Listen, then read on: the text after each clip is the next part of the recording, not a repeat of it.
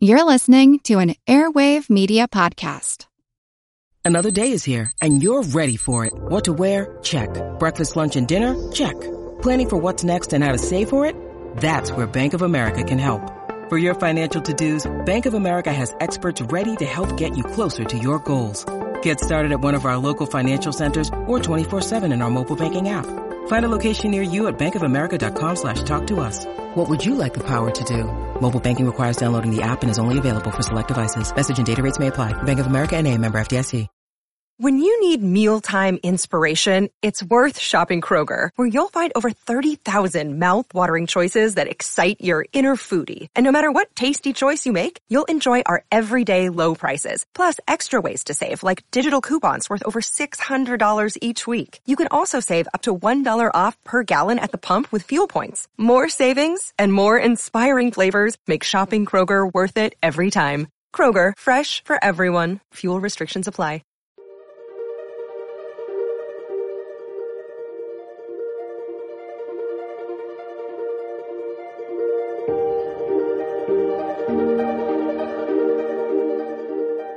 All right, welcome to the All Creatures Podcast. This is Chris, and today I'm joined with Autumn Lindy to discuss Red Wolves. Super excited about this one.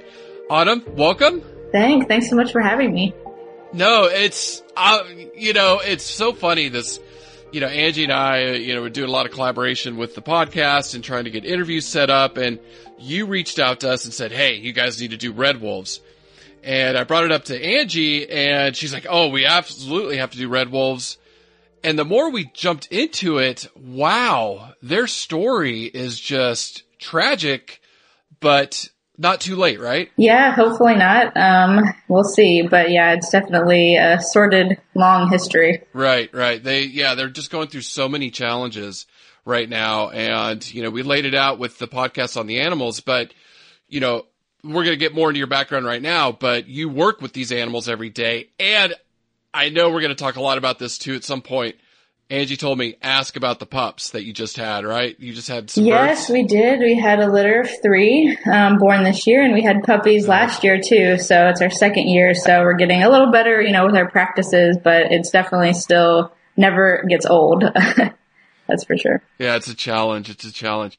So I guess for the listeners first, obviously in all these interviews, I always like to ask, what's your background? How did you get involved with Red Wolf conservation or your zookeeping career? If you can just kind of let us know on. Yeah, so currently a keeper at the Museum of Life and Science in Durham, North Carolina.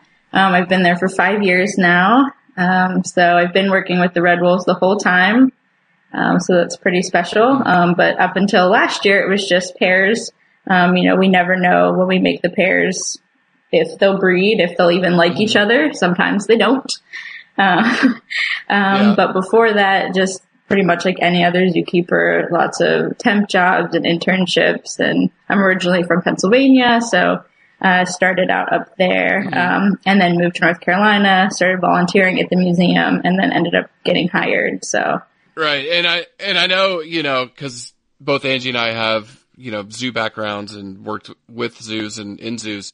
So for any of our listeners that are not zookeepers and they want a career in that, so what would be your best advice for them to, if they're looking for a career, where do they start? Start as early as you can. It's so competitive, especially now. You typically, a lot of places are looking for 4-year degrees, if at least a 2-year degree. And then all of the internships, volunteer work, farm, vet, whatever you can. Getting your foot in the door is super important. We typically always hire internally. Occasionally we'll go from the outside, but we know our interns and our volunteers, so it makes them easier to hire than going from the outside. But yeah, just anything you can, and never say no when you're at your internships or volunteering. Any opportunity you're given, take it. Just do whatever you got to do. Right. Yeah. And that's great advice. It's, especially I always used to tell my students when I was a professor at UF was, check the AZA job board, but you're right. It is very competitive. Yeah. Especially for what we do, we have puppies now, and, I've gotten to handle them, and, that's great. But most of my day is making diets and cleaning up poop. So, it's really competitive for that. So, yes. I used to follow my wife around San Antonio Zoo quite a bit, and it was a lot of cleaning and some interesting smells, right?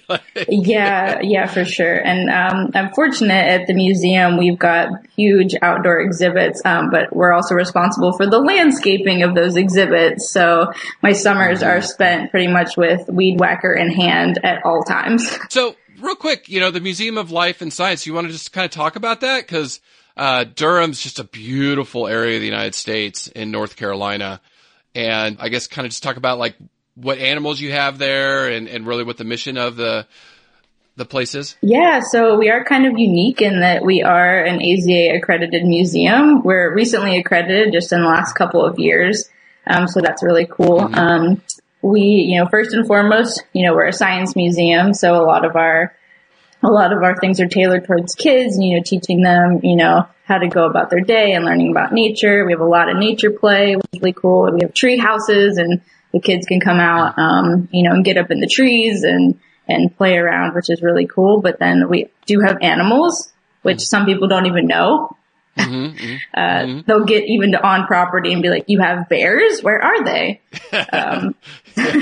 So it's always fun for us. But we do have 84 acres, so we are pretty big.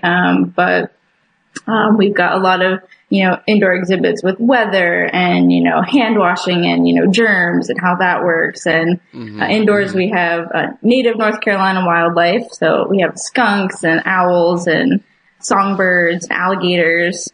Then we have our farmyard area with all, domestic hoofstock animals and, pigs, and Lightning, our donkey, is probably the forerunner. Everybody knows who Lightning is. They want to see him. He's a ham. And then out in my section that I primarily work at, we have our black bears, our red wolves, our ring-tailed lemurs, and our radiated tortoises. So we are recently getting more and more into conservation. That's why we got the radiated tortoises. They're critically endangered, so wanting to add some more species. And then we're sort of jumping into the world of conservation with other species, but red wolves have always been a really important thing, mostly because they're only in North Carolina. So, the museum felt a strong duty to have them and educate the public. We work pretty closely with the Red Wolf Coalition, and support them with their missions as well, to be able to, in turn, support us and support the other institutions that have them, which is pretty cool. No, I know. Oh God, I could just I'm sure I could spend all week at that museum, because, joining science and children and conservation all together, just wow. I really got to come visit whenever I get back there. Just sounds like a phenomenal place. And I love the website too, by the way. So for the listeners, please go check out their website. It is amazing. Really well done. So, working with red wolves, has that really where the start of your conservation work began, or did you have an interest before that? Well, this is my first keeping job, so my first full-time job. So pretty much everything, for a long time was just learning the job. And 6 years ago, I didn't know what a red wolf was. Didn't know, not from here, hadn't heard of them. And then when we moved here, and we do keeper talks every day. And so one of them is at the wolf exhibit, and like hearing the other keepers talk about it and just learning about them. And it's like, how could such a native endangered animal be doing so poorly? And how come, they don't want to support it, and, what's going on? And so just started, being really interested in them, and because they're so endangered, and because their history is so, crazy with, they already were extinct in the wild once. And, we worked to save them and reintroduce them. And now here we are again in the almost same position. Right.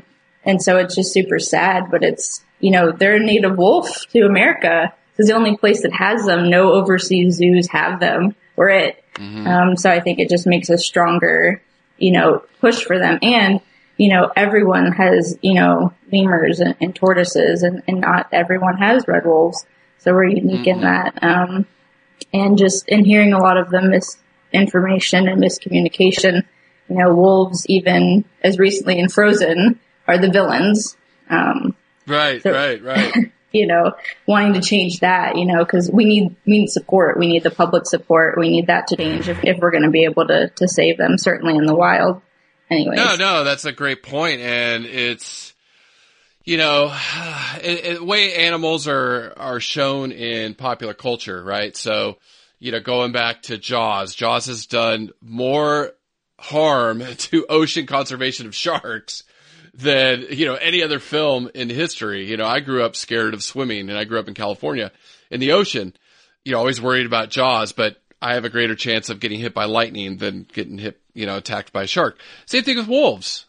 Wolves get a bad rap, and they're just incredible, gorgeous, wonderful animals. Oh yeah. So thank you for what you're doing.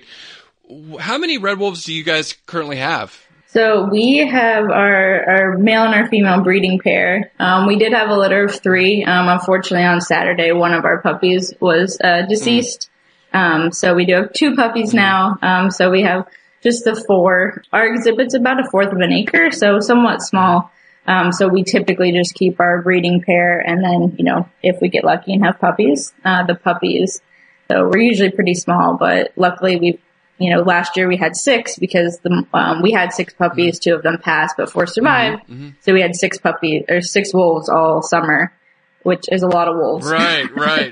And, I think it's one of the hard things working in conservation is, like with humans, you would expect, you want 100% survival rates, all the babies survive, but in, conservation, that doesn't always happen, even under the best circumstances. So, can you talk a little bit about how did you anticipate puppies coming? How did you take care of them?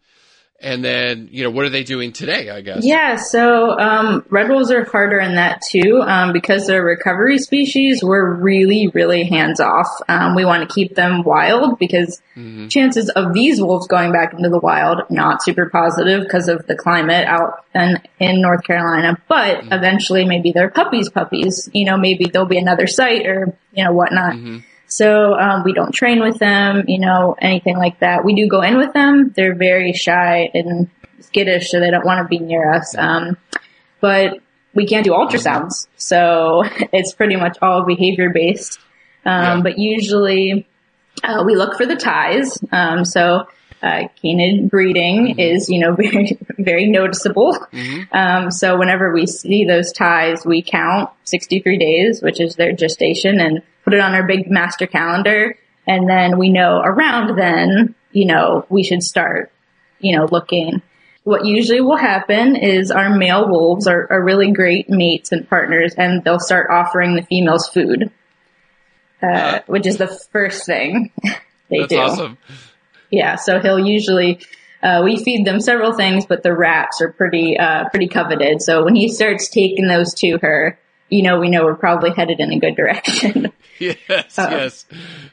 And then after that, she may get bigger, she may not, sort of depends. Last year's female got very big, this year's female didn't. And then about 2 weeks up until birth, she'll actually start pulling out her belly hair to expose her nipples to nurse. Yeah. So once we see that, we know, okay, we're probably headed towards puppies, but we still don't know. And then usually, up to a week potentially, but definitely in the days, close to birth, she's going to start getting restless and digging. They start digging all sorts of holes, to make dens. We do have man-made dens that we hope, because they have cameras in them and, easy to access doors on the back. But she'll dig lots of dens, and so that's always good behavior. Then the day of, usually she's sort of just digging constantly and can't settle.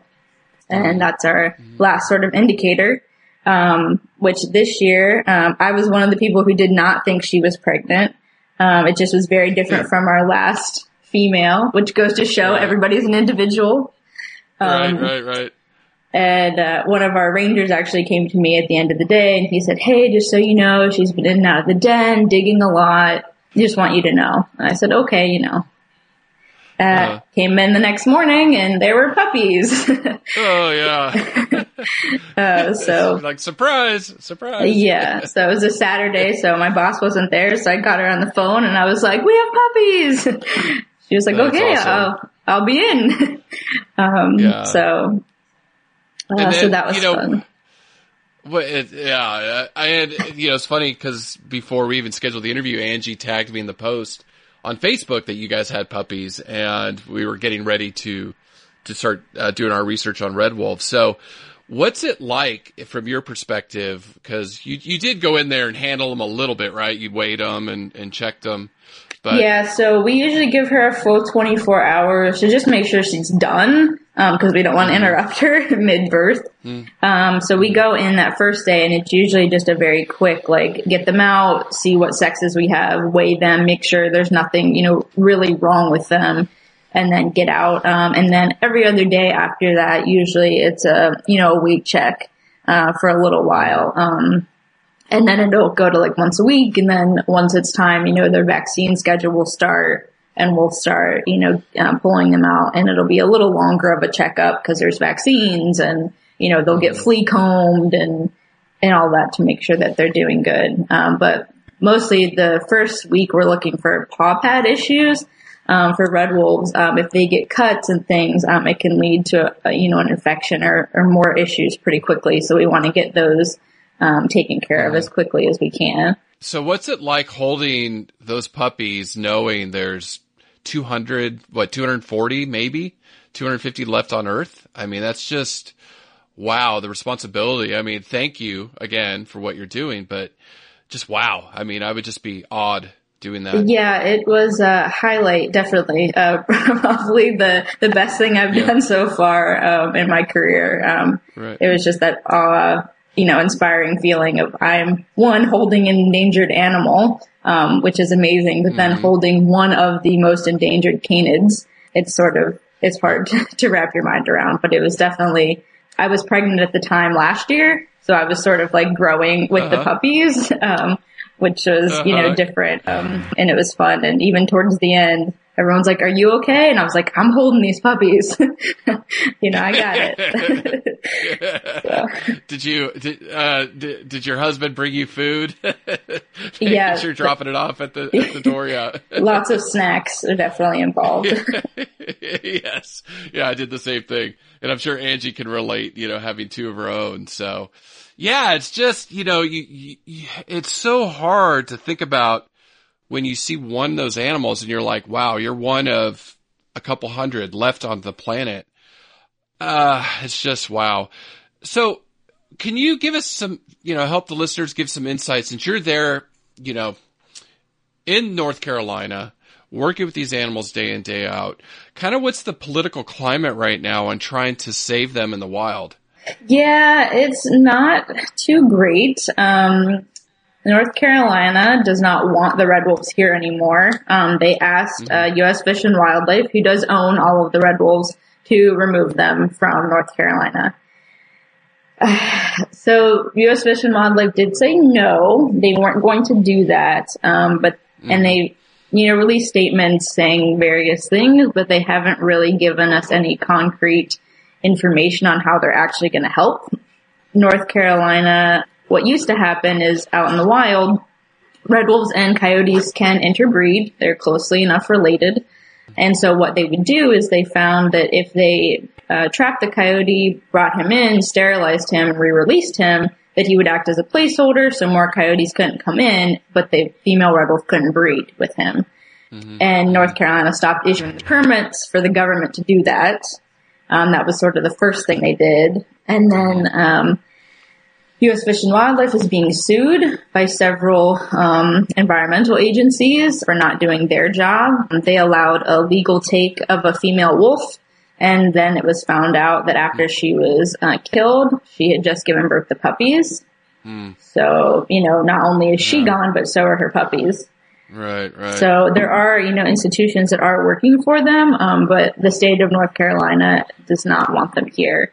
I went to a town hall meeting once a couple years ago when they were trying to get feelings on how people were feeling, and the people out there are very anti-government. They don't want the government telling them what they can and cannot do, and just a lot of misinformation. I had a woman stand up and say, well, Little Red Riding Hood and the Three Little Pigs in the Bible say wolves are bad, so we shouldn't have wolves. Oh, God. And I went to throw my stuff down, and my husband was like, stop. And I was like, but it's so ridiculous.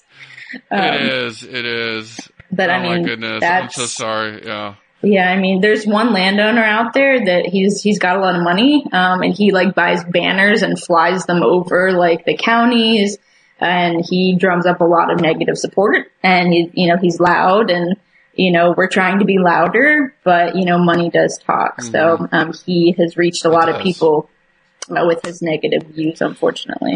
It kind of sums up the political climate in the United States. I mean, it just it's so maddening because Angie and I were talking the other day about this. We have the resources of the United States, but, we have the money to save these animals. And I just don't know if we have the political will or the backing, right? So we have to be louder than the detractors, right? Yeah, for sure. And that's, I've had people say, well, the money that's going into the Red Wolf Recovery Program, put it somewhere else, put it towards schools or whatever. And it's well, no, that money would still go back into fish and wildlife. That's not going to go elsewhere. So it's still going to go into animal or nature conservation. That's not how it works. Right. And one of the points we brought up the other day too was talking about, how wolves have such a beneficial impact to the environment. If you look at Yellowstone, what's going on there with the reintroduction of the wolves? It's recovering. Plants are recovering. Beavers have returned. So these top predators are so critical to maintaining a healthy, ecosystem. And when you take these top predators out, coyotes proliferate, smaller mammals proliferate, and that has drastic effects. So yeah, wow. Yeah, it's just a nasty political climate right now. Yeah, it is. So I'd like to ask, do you have any good Red Wolf stories, working with them? Anything that you're like, oh God, that was so funny, or? Yeah. Our last male that we had, our exhibit was empty at the time. Both of our previous wolves had passed away, so we were getting the new pair. And so we have sort of a side cage area that he was in, while he was getting used to being at the museum, and, we were checking him out, making sure he is good and, good to go. And we open the doors, we let him out into the exhibit. He runs full speed ahead we have a pool in the exhibit, full speed ahead right into the pool. Didn't even see it, just boom. Not a happy and then doggy. Got up oh, no, what? No, did anybody see that? That classic, what? That's funny. He was, they all, for as shy and elusive as they are, they do really have personalities, and it came out a lot last year with the puppies, when every morning, pretty much, once the puppies got about, 4 to 5 months old, Mom would just start pouncing on Dad, and then all the puppies would start pouncing on Dad, and then they're chasing him around the exhibit, just pouncing on him and biting his face and his ears, and he was a good sport about it. But they're a family unit, and people don't realize that either. They don't run in big packs. It's just Mom, the breeding pair and puppies from that year, and maybe puppies from the year before, but they're a small little family group. And they do act like a family. Dad helps raise the puppies. He plays with them. He teaches them how to hunt. And so watching that last year, watching the whole family dynamic from pregnancy to Dad coming in and taking them out of the den was pretty amazing. It is. And the more species I research, and learn a lot more about, it's incredible the social and behavior and intelligence. One of the things we talk about is, we don't like to anthropomorphize or say, oh, they have human-like intelligence, but they do have feelings. I mean, they do show emotion, and they, like you said, they have personalities. So it's interesting to hear from somebody that sees these animals day in, day out. So last year's puppies, where'd they end up going? They actually went to the New York Wolf Conservation Center up in New York. Our family, the parents were getting a chance to breed again, and knowing that she had 6 puppies, our exhibit definitely could not handle 12 wolves. So the decision was made to keep them all together. They went up to an exhibit that's about an acre big, so they went up there and were able to. They had puppies again, 6 puppies again. So, oh, wow. They're having a giant family. Right. And then we actually got a male from New York Wolf, and the female came to us from the NC Zoo. He had bred before, and it was her first time. She's young, which is great, for red wolves. Young females usually bode well, and proven males typically work out. So they had both been alone for a little while. And so when they met, introductions were pretty seamless, and then they liked each other enough that they gave us puppies. They have babies. Yeah. So can you talk about the introduction process for people that have never or don't know how that works? Yeah, so for us, it's been pretty seamless. I know in years past they've had more issues, but we have the side cage area, and so usually, one has already been in there for a while, and then we'll let whoever that is out into the exhibit, and then the other one will come in, hang out sort of in this, holding area. And just while we clear that one, make sure, they don't have parasites or whatnot. So they sort of have a howdy, in zoo lingo. Right. So they can see each other, smell each other, but they can't get to one another. And then after everybody's good health-wise, we open the door. And last year's pair, he sort of pinned her once as like a, hey, I'm in charge here. And she was like, okay, fine. And then from that moment on, they were best buds, and it was fine. And I wasn't there for this past introduction because I was on maternity leave, but from what I heard, it was not even that eventful. Like, they walked in, they were like, hi, hey, and then they went and laid next to each other. Like, totally not eventful at all. Best friends for life. Yes. Yeah. It's funny because we, Angie and I were like, oh my God, we could talk about dogs or canids for hours because the behavior. So for anybody, you get a little bit worried about introducing wolves, think about it, a dog park. You bring dogs, they sniff each other's rears like, hey, what's up? That's always the funny thing they do. And they kind of, through a lot of subtle, behavior, establish who's dominant, who's not. And then sometimes you have some fighting, which is scary. So hopefully you don't ever have to experience that.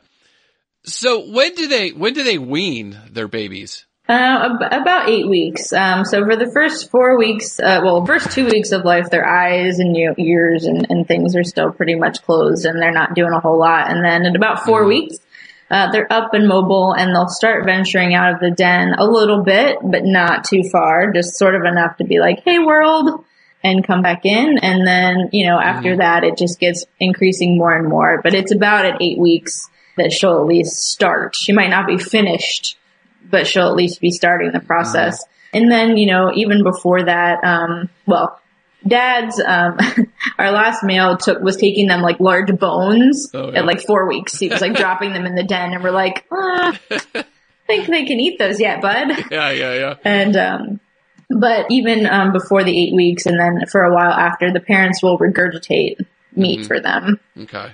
So so they'll do that for a while. Sorry, what do you feed mom and dad? Yeah, so we feed them ground meat, raw meat, and we actually mix that with some canine chow that's made, for wolves and human care. And we make meatballs for them, so we scatter that around their exhibit, so they have to actually use their noses to get up and sniff. And then we also give them rats, that whole prey diet part. And these guys will, for enrichment, they might get eggs or deer parts. We have some hunters on staff who will donate like deer legs and ribs and things they don't need. So we'll freeze those and thaw them out throughout the year and give them to them. And then, they also get free choice of the chow. So we have it in feeders in the yard, just so whenever, or if someone didn't get enough, if somebody was being, taking all the meat, at least there's, the chow that they can have later. It's one thing we always talk about with animals under human care. It's like an all-you-can-eat buffet, even though, the nutrition is closely monitored, right? So you constantly are weighing them or training them to step on scales, things like that. So even though they have free choice, they're still not fat, right? I guess what I'm trying to get at. Yeah. No, and we do, and we'll, obviously once the puppies get older, we'll be feeding them more. And we sort of just watch and, if lots of food is being left over, we'll cut it back or, last year we changed how we fed, sort of they got all their rodents in the morning and they got their meatballs at the end of the day just to sort of help space it out. They also catch things on their own. So we often walk into raccoons or possums that have met their demise, in our exhibit. And pretty much nothing's off limits. Turtles, snakes, even copperheads, they've caught before. You name it. If it's alive, they will usually take it down. I know. And one of the old zoo stories from San Antonio Zoo, my cat was a rescue from the zoo. My wife, they trapped him and she just brought him home and gave him to me when we were dating. So I had a cat. And he was my zoo cat, but his brothers or sisters, would get in with the hyenas or the lions, and it wasn't a good area for them to be in, Yeah. So those poor raccoons, I love raccoons. That's the thing with the other day. I was like, oh, I know they hunt them, but I love raccoons. They're just one of my favorite animals.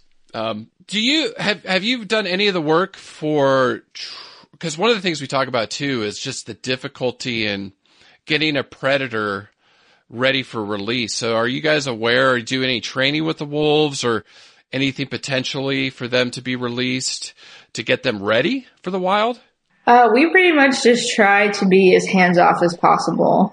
So even though, we do go into the yard, we're still dropping off all their food, they have to find it. We don't do any sort of operant conditioning with them, and then the way we handle them, even the puppies, we're holding them, that's not probably the most comfortable for them. But we don't want their associations with us when they're that little to be good.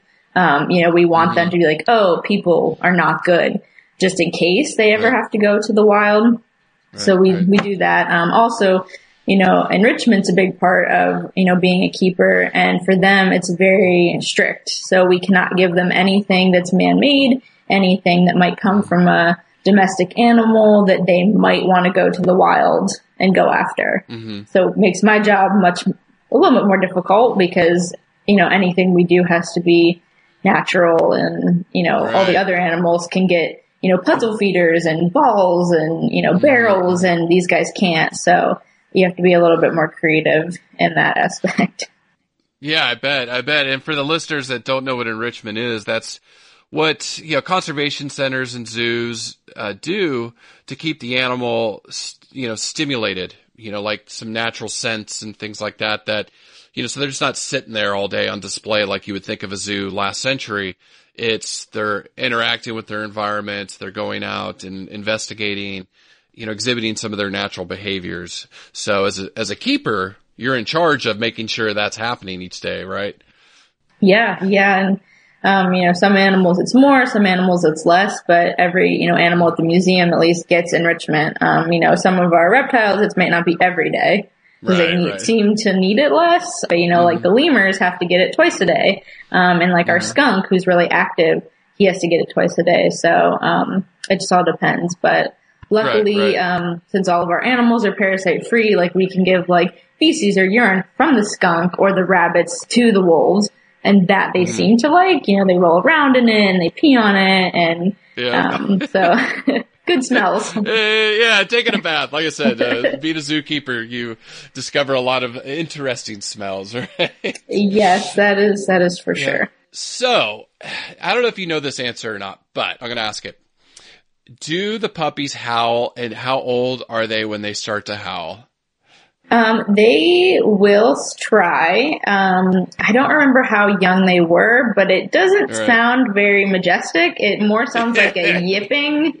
But they will. And that's how wolves learn is from, their parents and wolves around them, and it will actually shape their howl. So, they'll listen to mom and dad, and then we're by a hospital. And so when the ambulances go off, usually the wolves will howl to it. Right. So this last pair, anytime mom and dad would howl, the puppies would just start jumping on dad. Like they would be like yipping and be like, whoa, we're talking, we're doing stuff, cool. And oh God. So they do try. It doesn't sound very good though. By the time they left us, it sounded better. Right. I would be remiss because Angie would ask this without a second thought.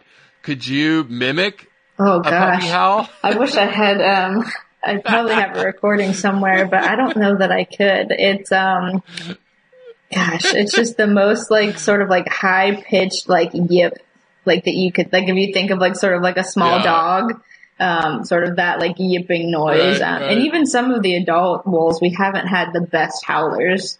So it'll start like a long one and then it will break down into like these little just yips. Okay. I'll give you a pass. I just know Angie would be mad at me if I didn't at least ask. We do, in the Red Wolf podcast, we do actually have them howling. So, you know, it is different from a coyote and a gray wolf, howl. So, you know, there's some controversy with red wolves. I don't know if you could speak to this or not, but, you know, some scientists or a paper came out last year that said, oh, red wolves are recent hybridized animals from coyotes and gray wolves. And then a rebuttal paper said that science was junk. So, you know, from your, you know, with handling these animals every day, do you hear any of that? Like, especially with the Red Wolf Coalition, you know, how do we educate people that these are their own species? Yeah, I've been lucky in that I haven't had too many people. I did have a lady recently actually walk up and ask me, you know, has anyone ever, you know, talked to you about them? And, you know, and I was like, you know, I know people don't believe they're their own species. And she's like, yeah, I don't.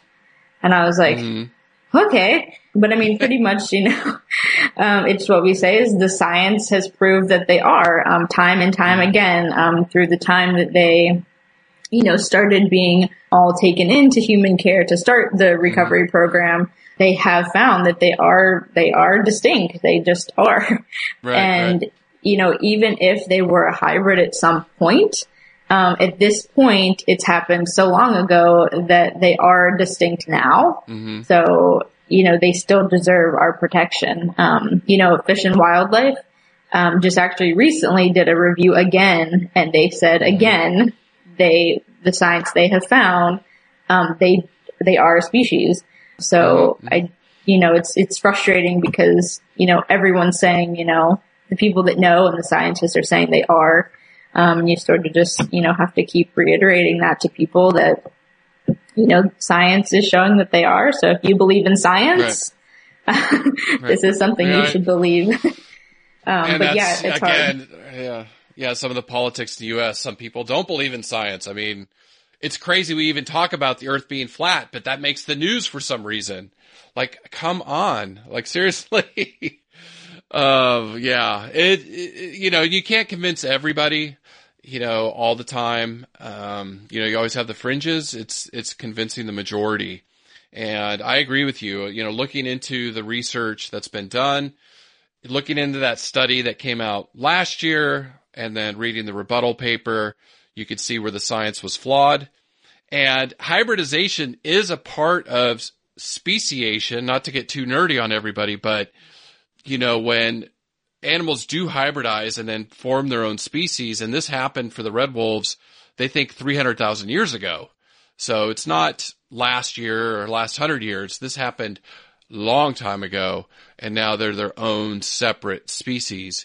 And they breed true. So anyways, yeah, I feel for you when you run into people like that. You know, how do you convince them? I guess another question is, you know, from your perspective, because every day you work with these animals, and, you know, how do we convince people it's worthwhile to save them? And then how do we convince people it's worthwhile to save any endangered species? Yeah, I think that is the question. You know, it's pretty much why we're all doing what we're doing.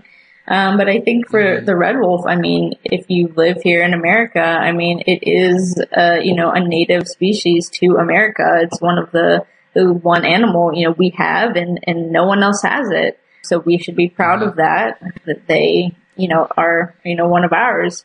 And they do, wolves in general, you know, do play a role on the ecosystem. And, you know, if we lose our apex predators, we're going to see that effect. And we'll feel it too eventually. It might not be tomorrow or, you know, next year or 10 years, but if we lose all of our predators, we're going to feel it. I know predators are hard. it's hard telling people, well, you have to live with the wolves in your backyard. You deal. You know, when I don't live with them here. But red wolves have never attacked a human. They've never harmed to humans. They're very shy. They're just, you know, doing their thing, trying to, you know, live and reproduce and, you know. Right. And yeah, and I think endangered species in general, you know, I think we have an obligation to, we are the reason why most of them are, you know, in trouble. And, you know, I now have a daughter and I want her to be able to see these animals in the wild, not just in zoos, even though I love what I do. But, you know, we always say if the world was perfect, I wouldn't need my job. Right. But it's not. And just, you know, who wants to live in a world where there aren't animals? I don't. Right. Right. Yeah. No, and it's a good point that you brought up. It's like, you know, here's a microcosm of what's going on in the world. You have an endangered species, the red wolves. You have an area where you try to reintroduce them, that you're failing, and it's in the wealthiest country in the world. We have the resources to do it, but it's still failing. And there's not a lot of places to put them. So there isn't a lot of wild out there. So when people say, oh, we shouldn't keep animals either in captivity or in centers or things like that, look at the red wolf. If we didn't, they would be gone, right? I mean, they'd be extinct. Yeah, they would. They came from a founding population of only 12 that were able to actually reproduce. So yeah, genetics are pretty poor and, you know, they probably wouldn't have been able to find each other. So yeah, it is all because of, you know, zoos taking them in and starting the breeding program. Otherwise they would be extinct. So it's super important also to support your local institutions that, you know, have endangered species because we do more than just exhibit them. You know, we are working on the back end trying to actually save these animals, you know, from extinction. Right. And education, like your museum, like, wow. Talk about just probably one of the best in the world, you know, just looking at it for what you're trying to do, educate, you know, young children with animals and other things in science. So bravo to you guys. That just sounds like an amazing place to work. Thanks. It is. I didn't, you know, really know what, you know, when I started into this field, you know, what I wanted to do or what I wanted to work with or where I was going, but I'm definitely happy to have ended up at the museum. It's a wonderful place and a beautiful part of the country. So how can our listeners help? What's the best way? What can they do to help with red wolves? I've been pushing, get political, you know, contact your representatives, but what are some other things people could do? Yeah, definitely that. Definitely we need public support for them, especially if you live in North Carolina, you know, letting people know that you want them here. But then, you know, education is really, really the big thing. You know, listen to this and go tell people about the red wolves. Yes. There are people in North Carolina that have never heard of them or don't realize how endangered they are. And, you know, we need them to know. We need them to start caring. And, you know, in as far as, you know, in human care and, you know, the places that house them, you know, we always need more space. So we need more institutions to house them. Mm-hmm. When you've got an animal that gives birth to litters, you need places to put them. Mm-hmm. So we're hoping, that we're going to get some support, hopefully more support. The Red Wolf actually we are one of the founding partners along with the NC Zoo, Zoo Knoxville and Point Defiance, that petitioned AZA safe. And now the red wolf is an AZA safe species. So hopefully, it was the fastest application that's ever been accepted. Oh, wow. So, hopefully they'll get some more support through AZA that way. So just supporting AZA institutions, you know, indirectly is going to help us as well. And Red Wolf Coalition, they have a big Facebook presence. So you can see about all of the stuff that goes on with the government and out in North Carolina, and then also all the institutions that have them, you know, they post when puppies are born and anything that's going on, and they, you know, obviously donate money and things like that, so they're a really great organization to follow. Yeah, and for everybody, AZA, Association Zoos and Aquariums, they accredit zoos in the United States. Angie and I talked about that in the podcast, but I think that's going to get edited out.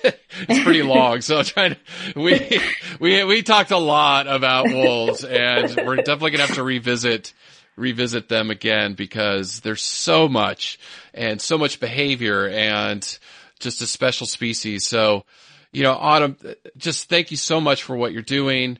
Thank you for reaching out to us. So, for any of the other listeners, if you have a species like red wolf you want on our radar, contact us, please, because thankfully Autumn did, and her friend Katie, and here we are, hopefully getting, letting thousands of people around the world know about them. And we just need to network and educate. So thank you. Yeah, and if you want, for Angie, I do have a video on my phone of our last family howling. Oh, if you want me to play it, I can. Please. So let's see. Yes. Here we go.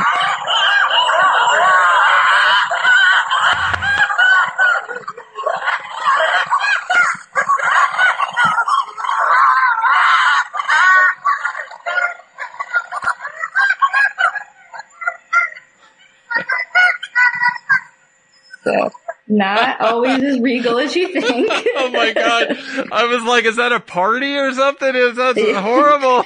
That's great. But that is 6 wolves, oh my goodness. 2 parents and 4 puppies trying to howl. And that was from August. So, they were a couple of months old at that point. Oh, that's awesome. Thank you. That's going to make her week. I guarantee it. That is going to make her week.